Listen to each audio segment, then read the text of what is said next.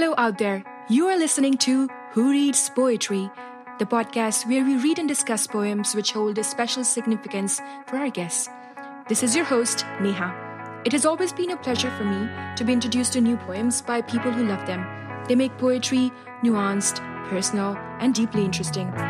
For the very first episode, we have with us Cold Plums.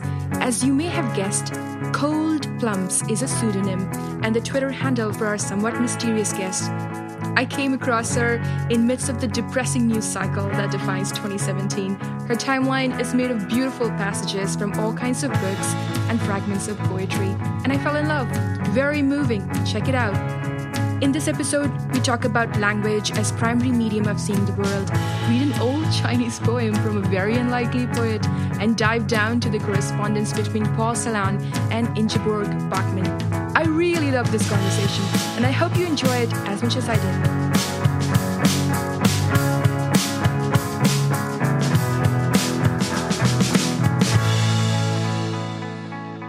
Hi, welcome Cold Plums.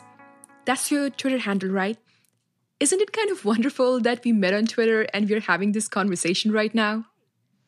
It's wonderful. Thank you for having me, Neha. And I'm so happy to be talking to you. And that's probably the best part about Twitter. I know. For all the snark and heat Twitter takes for, being a place where all the skeptics unite and we make jokes about things which are kind of terrible and try to get by, it also kind of puts us in a place where we are having this conversation where I feel this sense of fascination and attachment with you, a person I have not met. And I'm actually really happy that we made this all work because you're all the way in Taiwan right now. There's a 12-hour difference. This is a beautiful Saturday summer evening in Brooklyn, and I saw 2 rainbows today. It's been just such a great day because this kind of came about after a month of us trying to get together to have this conversation. Yes. I'm really looking forward to this. So tell me what's happening around you right now. Right. Well, I'm very apologetic because I've been on the road for the last several weeks and will be for several more, and all through Asia. And most of that time was behind the Great Firewall in China. So that made our connection even more complicated. Actually, Twitter is blocked there. Wow. But yeah, but I leapt over the firewall. So and Facebook, and I guess Twitter, Facebook, all of Google. Oh my so God. It's part of, yeah. So that's why it's been a little difficult, but I'm really glad that we get to talk. What's keeping you sprinting across Asia right now? Mostly work, working on a couple new book projects, giving lectures. I guess in my real life, I teach, I write, I speak, I make films. And so summer is a good time to do all those things. So you're the whole package. So let's get right to it. 2016 was just the worst. Okay. Yes. And yes. I end of the year, I went back to India. I made my whole little trip away from the politics of America, which is my adopted homeland at the moment. And I come back a day after the inauguration, and I'm just like so disappointed, and I'm so kind of heartbroken in this very weird way, as if everything was breaking around. It was just not the politics, it was something else as well. And I couldn't quite pin down where all of this emotional angst was coming from. But what I knew for sure was that I could always go to your timeline on Twitter and find these beautiful verses, and somehow that always picked me up. So you are kind of my coping mechanism for 2017. How are you coping with 2017? Well, that is the kindest thing you could ever say, and I'm just really happy to hear that. I guess in some ways Twitter has been my coping mechanism, in the sense that it allows me to read or to make connections between reading other people's snippets and my own, and use that call myself, as a word, just like you, that how am I coping? I'm not coping. So I'm not coping. America is terrible. And I think from one immigrant to another, I think we briefly talked about this too, but it's personally devastating, right? That to think not only because all the sort of political reversal and upheaval that we're witnessing now, but also to personally feel incredibly unwelcome in a country that I've made my own for a long time, I think longer than you. But and so that was a real blow that felt, very personal and very devastating. I completely agree. And I'm curious now, whenever I see something from you, it is almost always an exceptional piece of work. How do you manage to dig out these bits of poetry and like writing? And let me just say this, and like, there is something very intriguing about just getting a snapshot of what I assume is a massive volume of text.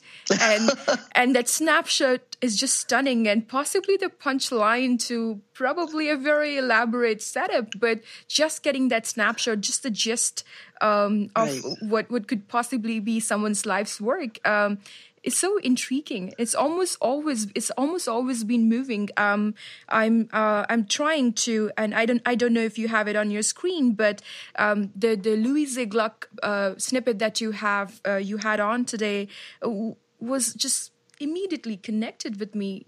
Louise Gluck is a longtime favorite. I'll get back to your earlier question.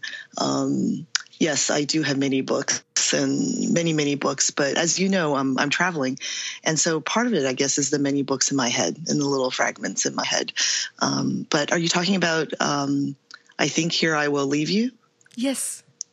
I think here I will leave you. It's come to seem there is no perfect ending. Indeed, there are infinite endings, or perhaps once one begins, there are only endings.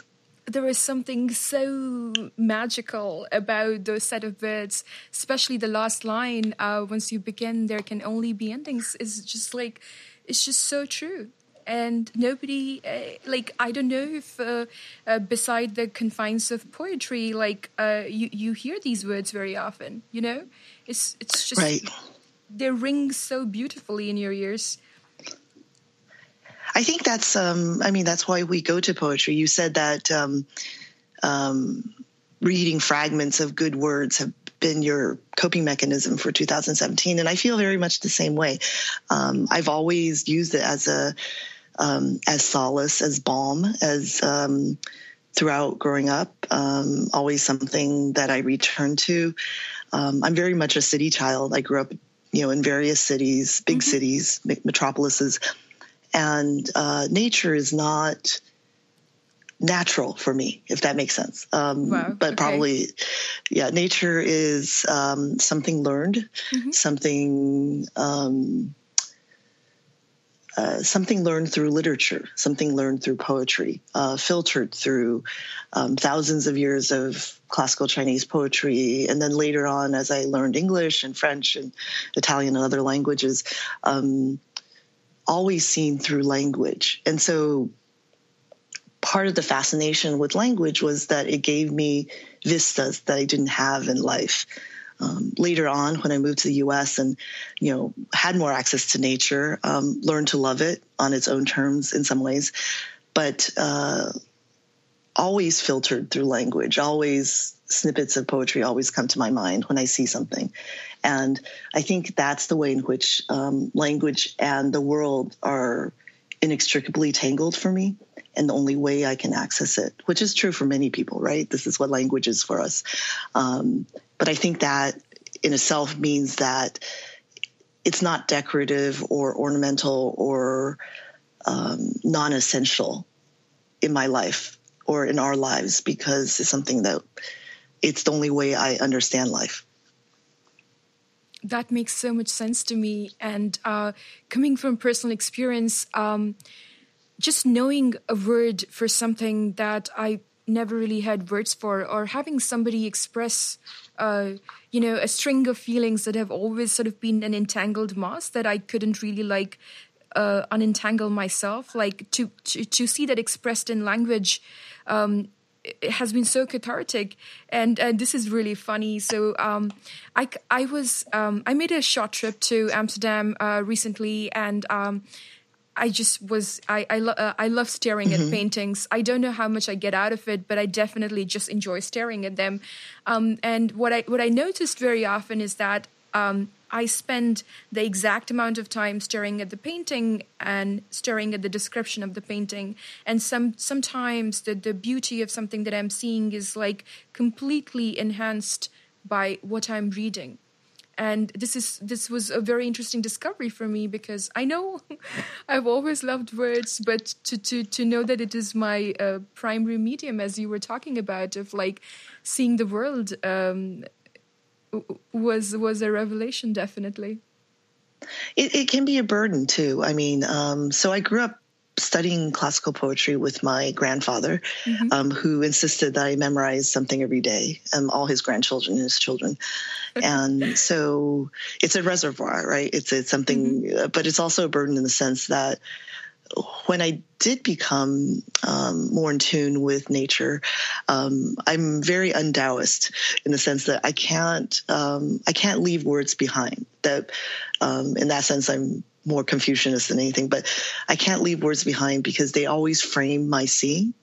And you know, there's not a Zen moment of forgetting words in order to see, but now I've made peace with it. But I think for a long time, I wondered what it meant to leave words behind, because I'm also a visual person and I'm a photographer and filmmaker. And so it was as if I couldn't leave language behind, but now I embrace it. And Twitter is a way that I've done that, as well as kind of a notebook, a scrapbook. I see. Yeah. I'm happy to have a view into your scrapbook. So let's talk about the poem that you are reading today. So one of the reasons we are doing this podcast is just to kind of explore this idea that poetry is made meaningful by the person reading the poem and who has kept it close to their heart for some time now. So I'm curious, when did you first encounter, and if you could introduce the poem that we're going to talk about today, that would be great. Sure. So to give everyone context, Neha asked me to choose one favorite poem, which is impossibility. I'm sorry to put you in that spot. But I thought, well, maybe I should go ahead and just embrace one of my earliest poems. So I don't know what favorite means, but certainly this is a poem that's been with me forever. And precisely because as a child, I would memorize poems. So I don't even know the first time I encountered it. 3, 4, 5. That's early. It's a classic poem. So the poem is by Xin Qiji, who is a 11th, 12th century, or really 10th century poet. He was a scholar official and a general, and he was part of the Song dynasty pushback against the Jing, which is the Jurchens, and they basically lost, right? And then the Song became the Mongols. But in the sense that was so he lived in a period of war. And he actually won some major military battles, but then he fell out of favor, especially with the Neville Chamberlains of that moment. And so he was pretty much put into soft exile. So he was sent to faraway posts. This is a very common experience of scholar officials in the Chinese dynastic world. And a lot of them turn to poetry as solace. And so this is a poem that he wrote, presumably. We don't have that much more biographical detail, but presumably it's a poem that he wrote while he was in exile. I should also say a word about the form of the poem. It's called a ci, and ci literally means song lyric now. And what it is that people wrote poetry, 诗, as their primary or official form of expression. And ci was considered a little bit casual and informal, so song lyrics. And so this is in the form of a ci. So that's important to know too. So the language is very vernacular. The language is very casual. Okay. So should I read it? Or? Yeah, please. I'll read it first in the original. Sure. 少年不识愁滋味，爱上层楼，爱上层楼，为赋新词强说愁。而今市井愁滋味，欲说还休，欲说还休，却道天凉好个秋。So in a rough translation that I did, in youth, I knew nothing of the taste of sorrow. I liked to climb high towers. I liked to climb high towers to conjure up a bit of sorrow to make new verse. Now I know only too well the taste of sorrow. I begin to speak, yet pause. I begin to speak, yet pause, and say instead, my, what a lovely and cool autumn. That is amazing. When you shared this poem with me, I was like, this is exactly the kind of poem I see and I understand, and I'm immediately moved by it. And then I reread, and then I re-understand it, and I'm moved by it again. It's just, it's so wonderful. It's simple in form, and I think most people reading it would get something from it. Right. What do you get out of this poem? Well, when you asked me to find a poem that has stayed with me and that its meaning has changed over time, I immediately thought of this poem not only because it has stayed with me, but because the poem itself thematizes what poetry is as it changes over time. The poem itself is about what poems mean or what language does for us at different points of our life. And as I mentioned, I may have first memorized this as a little teeny kid. And when I memorized it first, I probably had no concept of what it was. I just memorized it. And I was apparently fairly prodigious. So I could, I would hold hundreds of poems in my head all the time just to show off and, all those silly things. I'm trying to imagine you as a little kid rattling poems in front of everyone. It must have been so tedious. I can't even imagine. Oh, my God. That kind of party trick. And the parent, you can just imagine the grown-ups in the room rolling their eyes, right? But but one of the things I do really love about the culture of classical Chinese poetry, and probably the culture of many classical poetry's traditions, is that poetry isn't what poets write. Poetry is what we all read and what we all write. Yes. It's just something that we do. And I think so there are many occasions for reciting poetry, after dinner, drinking, looking at the full moon, all these things that we used to do. Why don't we do that anymore? I know we can. You just said it's a beautiful evening in Brooklyn. Go ahead. Get together on a stoop and read poems. And so this poem, I think I probably returned to it in high school or college when I was actively writing verse.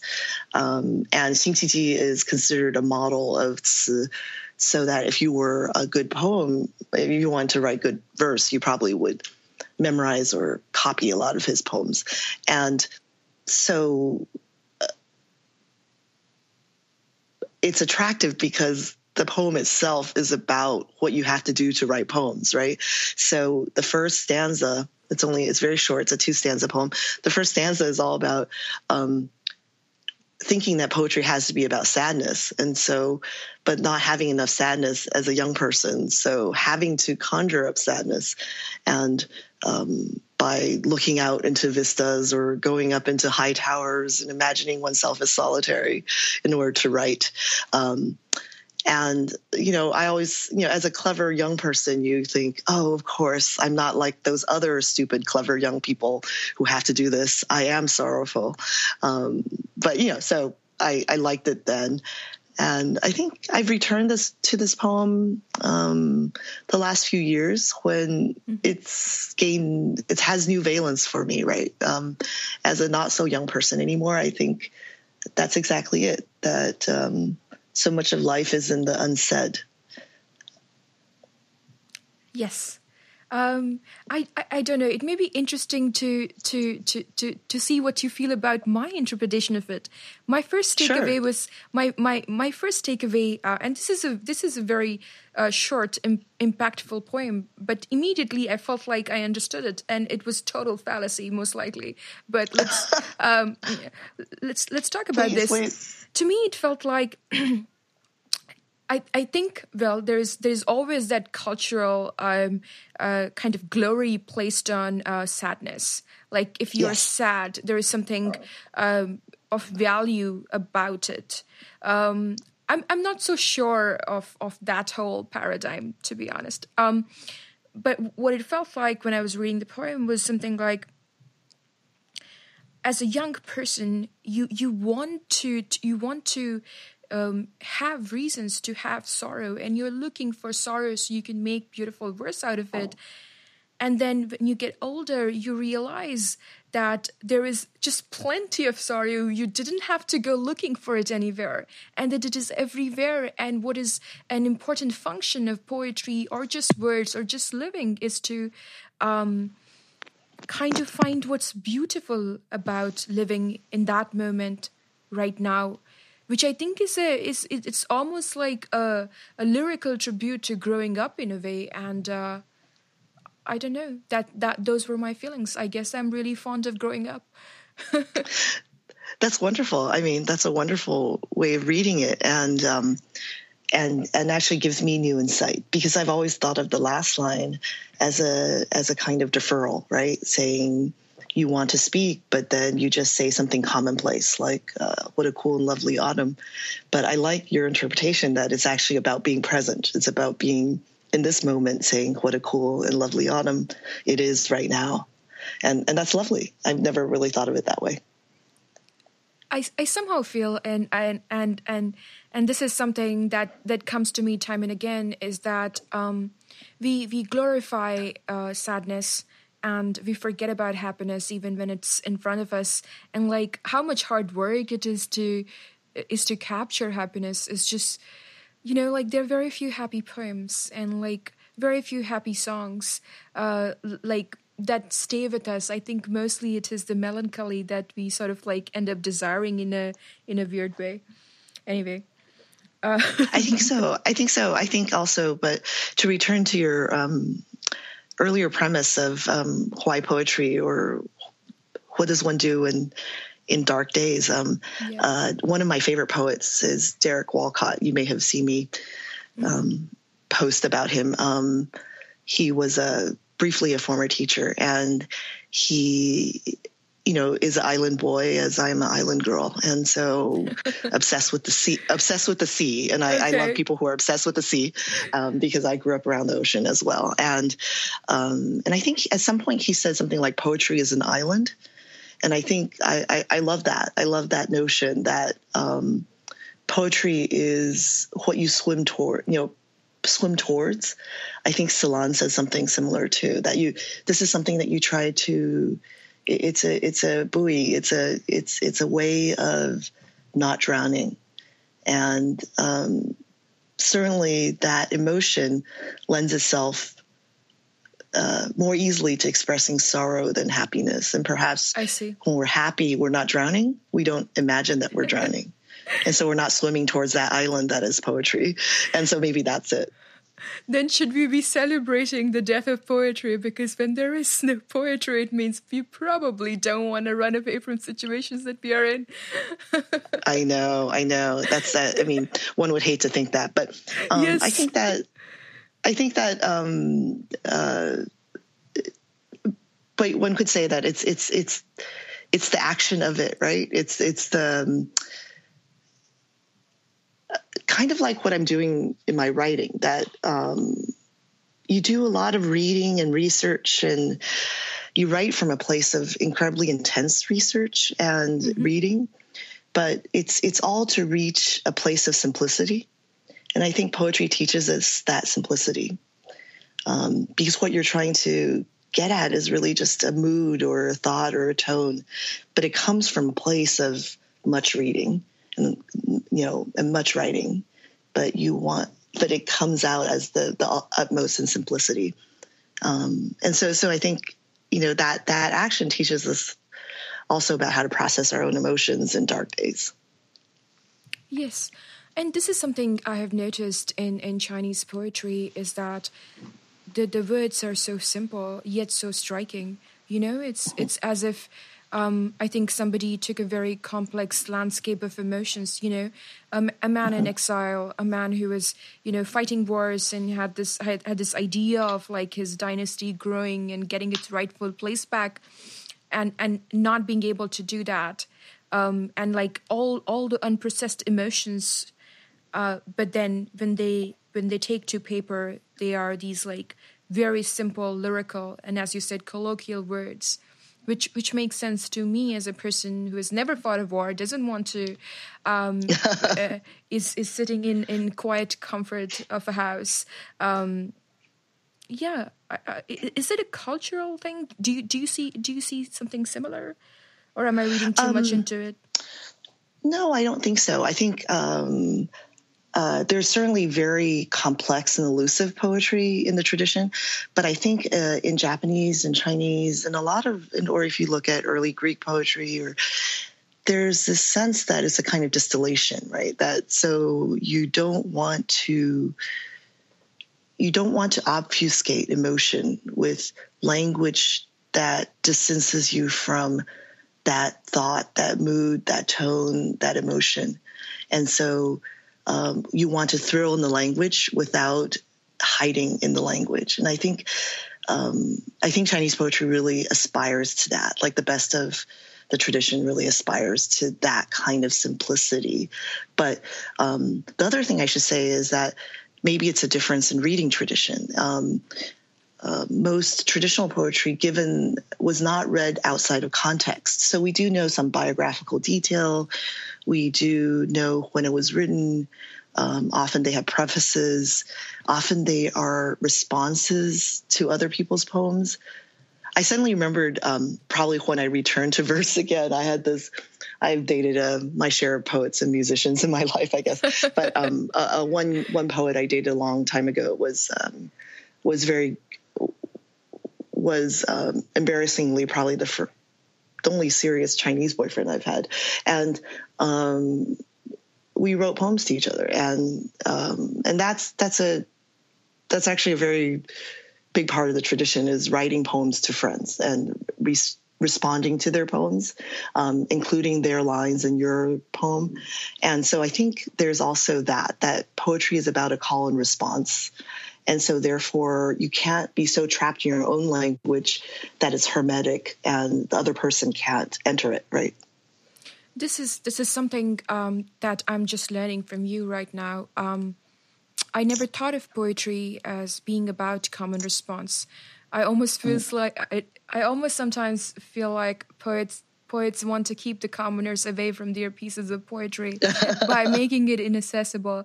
That's just me ranting at the moment. Completely off topic, but are poets good dates? Are poets good dates? God, no. God, no.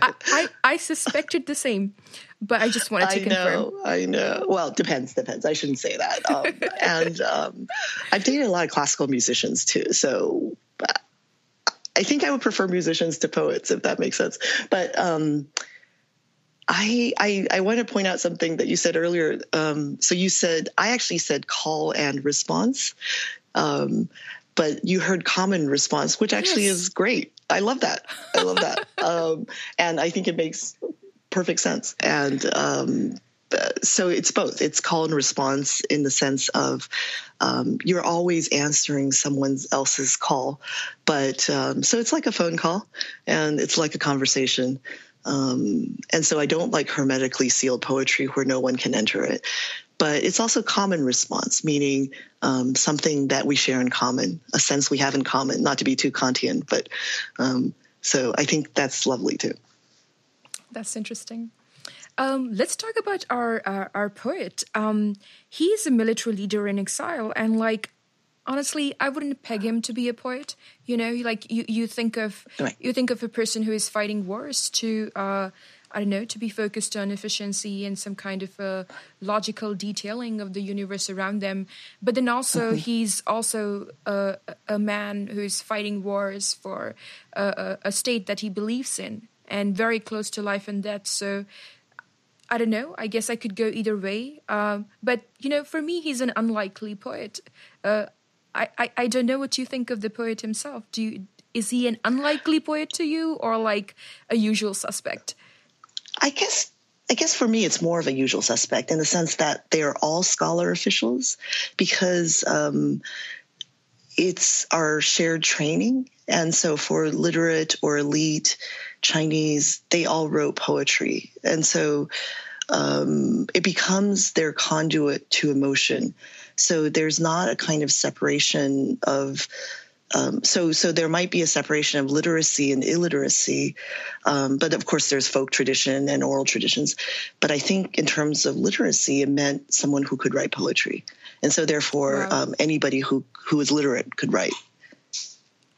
But yes, to be such a good poet, yes, it's probably a little bit, is probably unique. This is very interesting. I did not know about defining literacy as someone who can write poems. It would feel like a very high bar right now. But I'm glad there were people at some point in time for which the bar existed, and then they clearly excelled at it. Good. Okay, so let's talk about our other topic that I can clearly see from your timeline that you're obsessed about. Paul Celan and Bachman. What is so magnetic about their life to you? And just feel free to bring in the context, so someone who doesn't have the Twitter timeline open right now can actually understand our conversation. Right. So what you're referring to is the fact that I've been sort of torturing everybody who follows me with constant repostings of Paul Celan and Ingeborg Bachmann, two German language poets, and their love story in some ways, even though it's much more than that. So Celan is a Romanian Jewish Austrian poet, and Ingeborg Bachmann was Austrian and actually daughter of a father who had served in the Austrian SS, as it were. But they met, as poets do, I guess, at some sort of gathering in the late 1940s. Celan still very much in the trauma of the concentration camp, and his family all perished there except for him. But he was already making a name for himself as a poet. I'm fascinated by poets who are in some ways alienated from their own language. So what does it mean to be someone whose whole family and whose whole culture was destroyed by the Nazis, writing in German? Yes. Right? Writing in German. Yes. And that intensity of alienation from this language, but yet this is the language of that you are given to write, because it's the language that you read literature in.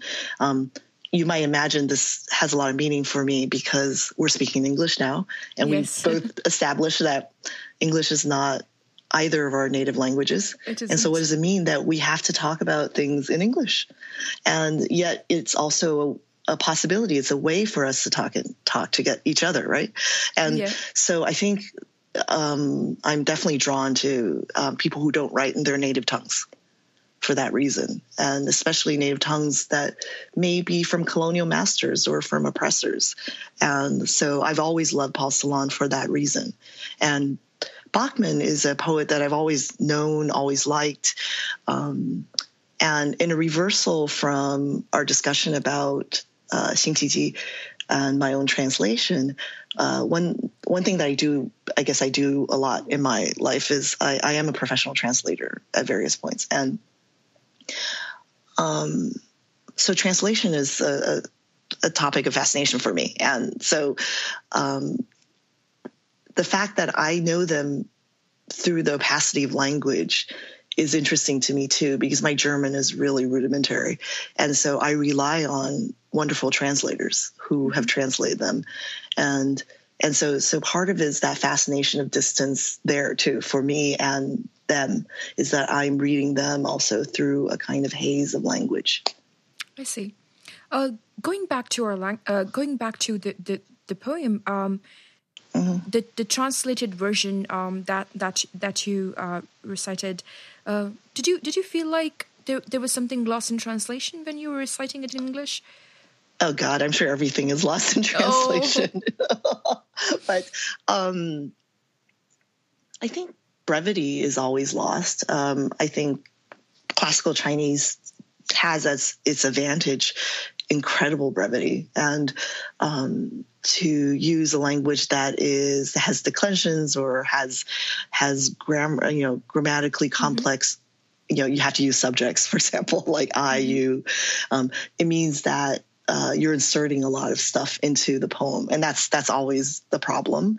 But I like to celebrate, what can be translated rather than always just saying, poetry is what can't be translated. But there were things that I struggled with in that poem. Yeah. Well, to be honest, if it wasn't translated, it would be very hard for me to understand it. So I'm glad. Yes. I'm glad for all the translations that exist. Going back to Salon for right. a bit, his mother spoke German, and he was incredibly attracted to Bachmann, whose father was part of the whole system that caused the death of his parents and so much turmoil. And do you think at some point in time they talked about this? I think so. I think that, I've been sort of obsessively reading their correspondence because, as I said earlier, that part of the habit of reading poetry in Chinese or Japanese is really knowing the context of the poetry and the call and response, and to look at their poems not as individual poets, but as a kind of conversation they've had throughout their lifetime, and with lots of encoded and quiet things that were really only meant for each other. It's very voyeuristic, of course, but yet it's also really fascinating to see the way in which they were specifically writing to one another, or in other cases to other friends, and not just kind of existing in a vacuum. And the line that really drew me, and it's part of actually a letter, not a poem, that Solange wrote to Ingeborg Bachmann, that maybe if you don't mind, I'll just read it. I would love that. So so they met in 1948. He was, I think, 7 years older than her. She was very young. And he started just pursuing her, but then he was about to move to Paris in a month. And so they had this kind of whirlwind romance. Then he went off to Paris, and then they started their correspondence. But there was obviously a lot of misunderstanding, because I feel like every letter begins with, "I'm sorry, I haven't written," or "Why haven't you written?" And I also love the romance and the frustration of pre-internet, right? Which is really my youthful relationship to romance, which is hundreds and hundreds of letters written and not knowing if your letter has reached someone, right? And not knowing whether the silence is deliberate or if somebody's letter just got lost in transit. And so a lot of the texture of their correspondence in their poetry is about this kind of misconnection. But also they rediscover each other, I think, a decade later, maybe something as banal as a conference together. And obviously something starts up again and they become, infatuated. But Salon, by this point, is already married and has this incredibly supportive wife, who is emotionally supportive, but also financially supportive, this French artist, Gisèle Lestrange. And has a child. And so Bachman is quite resistant to continuing their relationship. And so he writes this letter, which is probably the most famous letter in the correspondences. But he says, returning to what was passed over, I don't know what all this means. I do not know what I should call it. Destiny, perhaps, fate and calling. Searching for names is pointless. I know that is how it is forever. It is the same for me as for you, being allowed to speak and write down your name without struggling with the shudder that comes over me. For me, in spite of everything, that is joy. You also know when I met you, you were both for me, the sensual and the spiritual. The two can never separate, Ingeborg. Think of In Egyptian. Every time I read it, I see you step into this poem. So this is a poem that he wrote for her on her birthday 10 years earlier. You are the reason for living, not least because you are and will remain the justification for my speaking. But that alone, my speaking, is not even the point. I wanted to be silent with you too. And I love that. I love that. I think the famous line is, of course, the incredibly romantic line, you are the reason for living and will remain the justification for my speaking. But the line I love is really, but that alone, my speaking, is not even the point. I wanted to be silent with you too. That's my favorite line too. I just want to say it because every good relationship, I think if you cannot be silent together, I feel silence is almost like a spiritual experience as two people who love each other. I think if you get silent right, you get a lot of other things right by default. Yes, absolutely. I think, in some ways the height of romance is imagining being silent, reading next to one another, right? Reading next to a person and so much. Being content in that silence. And I think this line is especially poignant coming from them because they, in fact, endured incredible periods of silence. And I think that silence is a thematic in both their poetry. And I think it's back to your earlier question about whether they talked about that experience. They both talk about the difficulty of writing in a language that has oppressed them. Bachman as a woman, as someone who shares in the collective guilt of the Holocaust. Salon as a survivor, as someone writing in the language of the oppressor. I think both of them really struggle with this idea of language. And it comes out in their poetry in beautiful ways. And so that silence is what I love about them. And so why I become obsessed with them. What is also interesting to me is that their romance is the kind of romance that I think the current culture exalts, like a whirlwind. We are writing poetry to each other, a kind of romance. And maybe that's what actually romance is, But I felt afraid of calling it a relationship. To me, it's just a romance. I don't know how you see this relation. It is a relationship, but not a relationship in the romantic context. To me, I wonder how you see it as somebody who is so interested in it. I agree with you. I think it's a relationship, certainly, and an important relationship, incredibly productive relationship. I see. You see, I think I deliberately chose echoes, right? When they echo each other in their poetry and when they inspire one another in their poetry and they drop phrases that mean something to the other person. And so I think obviously this lifelong relationship is generative for both of them, right? That they use it as a source of inspiration. But if romance, I think what you're asking, I'm hearing is saying, but romance is the day-to-day and the supportive and no, probably they weren't that to one another. I think Bachman was very supportive of Salon's career in a way that he wasn't of hers. He was a little bit self-centered, but she was his very typical, actually. But she was his champion, right? She was always looking for publication for him, venues for him. I mean, they were both well known, but he, by all accounts, and who can blame him, was always felt very paranoid and persecuted, and was often falsely accused of all sorts of things. There was a huge plagiarism case that turned out to be false. There were people who were writing anti-Semitic things about him. And so I think she was his lifelong champion in public. And that was very important because she was a prominent poet herself. But I think that in terms of the day-to-day, who knows? That maybe they seem to have lived together for a brief moment in yes. in right? Paris for a month yes. or so, and it did not end well, as right, honestly right. I suspected. But yeah, right. So yeah, back to your earlier point, is it good to date a poet? Probably not. And so I think the best of each other was probably their language, and that they shared.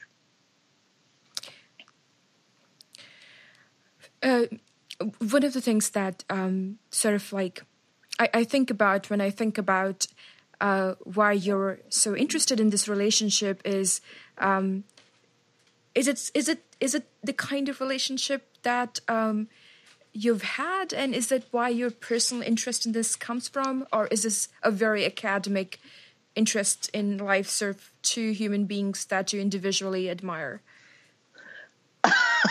I feel like we're suddenly taking a turn towards the salaciously personal. Feel free to completely avoid the question. I think I've had this kind of relationship, and I think it resonates with me, right? As someone who also plays with language, it resonates with me.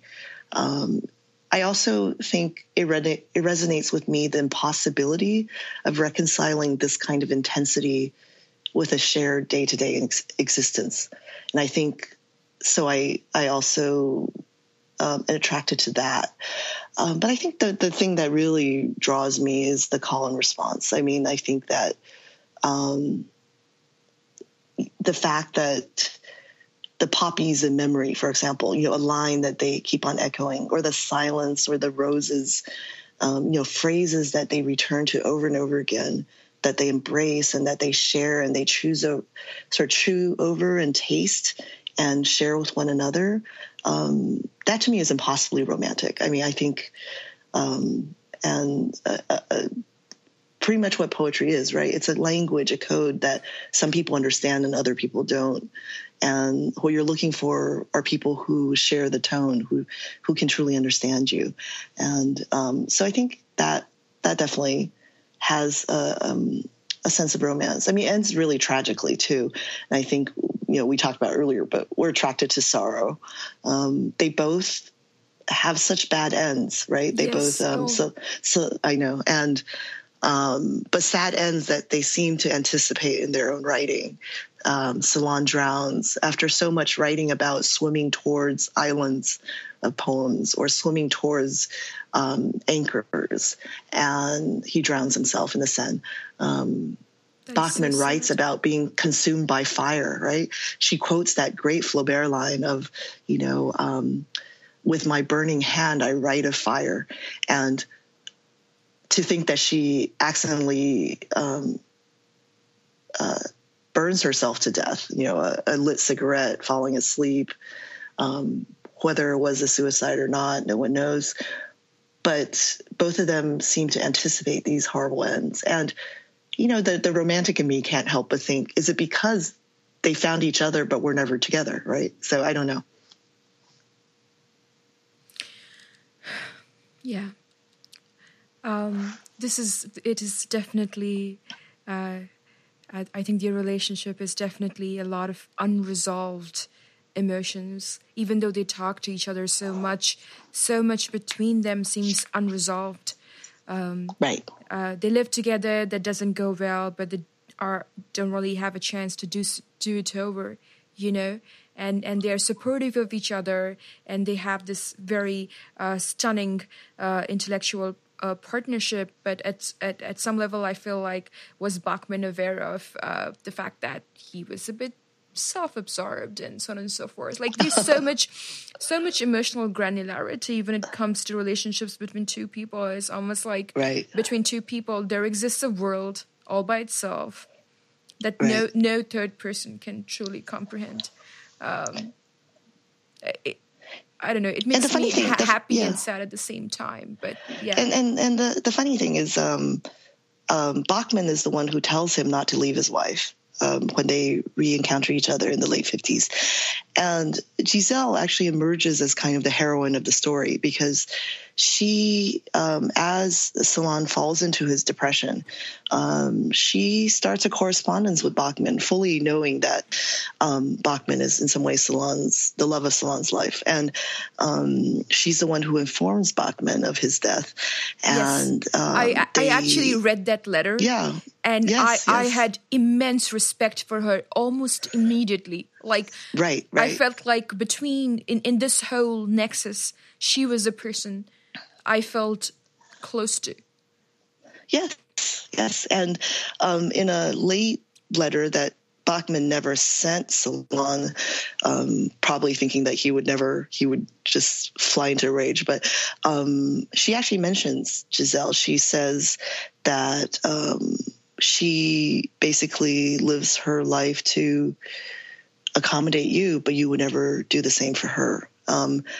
And so it's interesting that towards the end that Bachman develops this kind of sympathy with the wife, as it were, right?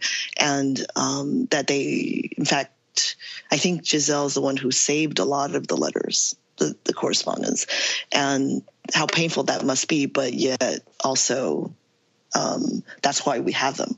That's why we have Celan's letters. And so it's kind of interesting to think about the complexities there. Yeah. I can't imagine the emotional spectrum of all of these people involved. I feel like they must vary a lot. But it's very fascinating, and I can totally see why you're so hooked up. Yeah, I mean, I think that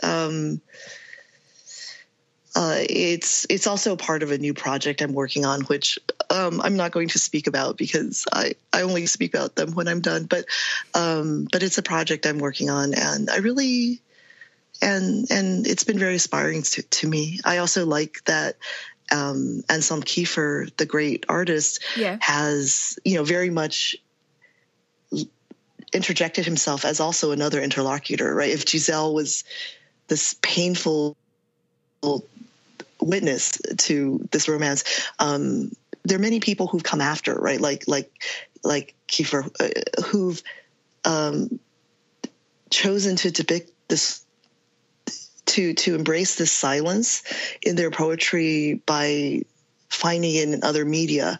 So he's definitely done these beautiful paintings, right, for Celan, for Bachman, that really try to use the visual language to draw out the subtext of those silences. And so, it's really wonderful how art inspires more art. And so that's something I've always loved. That is wonderful as well. It's definitely something that sort of feeds onto each other, and like within yourself as well, like as an individual creating art.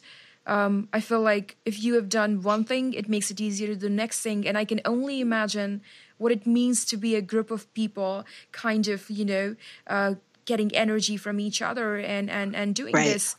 One of the things that I have this very distinct feeling of missing out. Everybody has FOMO. Everybody feels that way. Yeah, everybody has FOMO of one kind or other. But I don't know if I'm unique in feeling FOMO about reading Einstein's biography by Walter Isaacson, where all the scientists are writing to each other. Right. They're talking about their experiments. They're talking about they're talking about their very personal griefs as well. You have people mediating, separation of relationships over letters, and like mostly there's so much meaningful conversation happening in words. And While it is true that it still happens, somehow I felt like I didn't have that. I didn't have, like, I wasn't discussing the thing that would get me the Nobel Prize over a letter like Einstein was with his friends, and like how interconnected all these people doing great work in physics and quantum physics were. And that was that was an aspect of like science that I kind of did not imagine and was very pleasantly surprised by. And just but don't you feel that the internet, I mean, that you began by saying that, you know, Twitter becomes this way of sharing ideas. So do you feel that that social media or becomes a way of creating new kinds of community? I think it's definitely true, and if it wasn't, we wouldn't be talking. Right. I think what I'm mostly lamenting about is the physical, like very physical aspect of having a letter in your hand. And right. I it's not like I've written many letters, but I feel like if somebody would send me a letter instead of writing me an email, that would make me extremely happy. Send me your address. I will write you a letter. This is happening. This is definitely happening. This is happening because I do write letters. I don't anymore, but I used to write many letters. And but my favorite example of this, what you're talking about, because who would be a preservation of, say, a romance like Celan and Bachman 20, 30 years from now, looking back, or 50 years from now? Would it be screenshots of text messages? I really wonder. But speaking of scientists, so Darwin, of course, now that all his letters have been digitized, I think Oxford, right? That it's fascinating, right? Lots of people have looked at the doodles that his kids have done on the Origins of Evolution manuscript. And so it's really cute. But my favorite example is actually, he wrote millions of letters, hundreds of letters with his best friend, who was the president of the Royal Botanical Society, and Joseph Hooker. And what was really important for him, and kind of like what you were talking about, is that Darwin was really kind of his lone wolf, right? He didn't really he wasn't at university, and he wasn't a government official, and didn't have a royal appointment. And so he was kind of working on his own. But the way he kept touch with the scientific community was through his friend, who was, you know, very much in the thick of things because he was head of the Royal Botanical Society. And so we have all their letters. And one thing that really struck me years ago when I was sort of going through these letters was Darwin, his eldest son's wife, so his daughter-in-law, died in childbirth.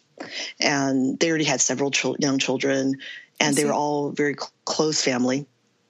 And so he was devastated, not only for himself, his beloved daughter-in-law, but also he was just incredibly devastated for his son and his grandchildren. And he wrote this letter basically hours after she died to his friend, to Joseph Hooker. And the handwriting is scrawled, it's a mess, and there are tracks of tears on the letter, you know. And so the page is completely, you know, littered with tears. The language is not, if you type that letter, it would be, you know, I'm, you know, telling him what happened and how sorry he was. And then a month or two later, he writes another letter, probably in response, saying we're doing better. This is who's taking care of the grandchildren, this kind of stuff. But the handwriting is now once again regular, right? I see. You know, lovely script, and no tracks of tears, not a crumpled piece of paper, and it just really shook me. It really. I kind of was holding my chair for a moment over there when you talked about the physical manifestation of his grief. Right. Because it's I'll have to send it to you, but it's this, you know, the scrawl, you know, and you know, sideways, almost the script almost falling off the page, and that intensity of his grief is the material remnant, that you're seeing. But we don't have that anymore, right? Except for emoji. Yes. I know. So, but this is why we have emoji, to be honest, right? Because we feel we can't, affect is not captured. And so we have to have emoji to capture affect. But that's what we're not having anymore with letters. And that makes me a little sad. So you're getting my address in your inbox? Yes. Very soon. Yes. We're going to solve it for ourselves first. Yes, absolutely. So it's been such a pleasure talking to you, and I feel like absolutely. I could keep doing this forever. I know. So I'm glad that you have this idea for this podcast. It's wonderful, and you'll probably want to edit down some of this, but it's great. I think that people should talk about poems. I feel exactly the same way. And I think so. I guess I was probably so drawn to you, your Twitter persona, so much, and talking to you right now, you're the real person that you are. I think because of words, because of poetry, and something about the things that you pick up in the vast randomness of things around us, you creating meaning for yourself, and like me getting some of it, I feel a certain sense of gratefulness that it's awkward to express to a person that you haven't really met, but I do feel that way, and it's only possible because of poetry. And to me, that's wonderful. That's such a lovely way to put it. Such a lovely way to put it. And thank you. And I likewise thank you for the poem you wrote and that you sent me. And, let's not. You can edit that out if you want. But also, I should ask you. I mean, is it strange? So, is the persona that you perceived, is it good or bad to talk in person? I mean, to talk. Is it?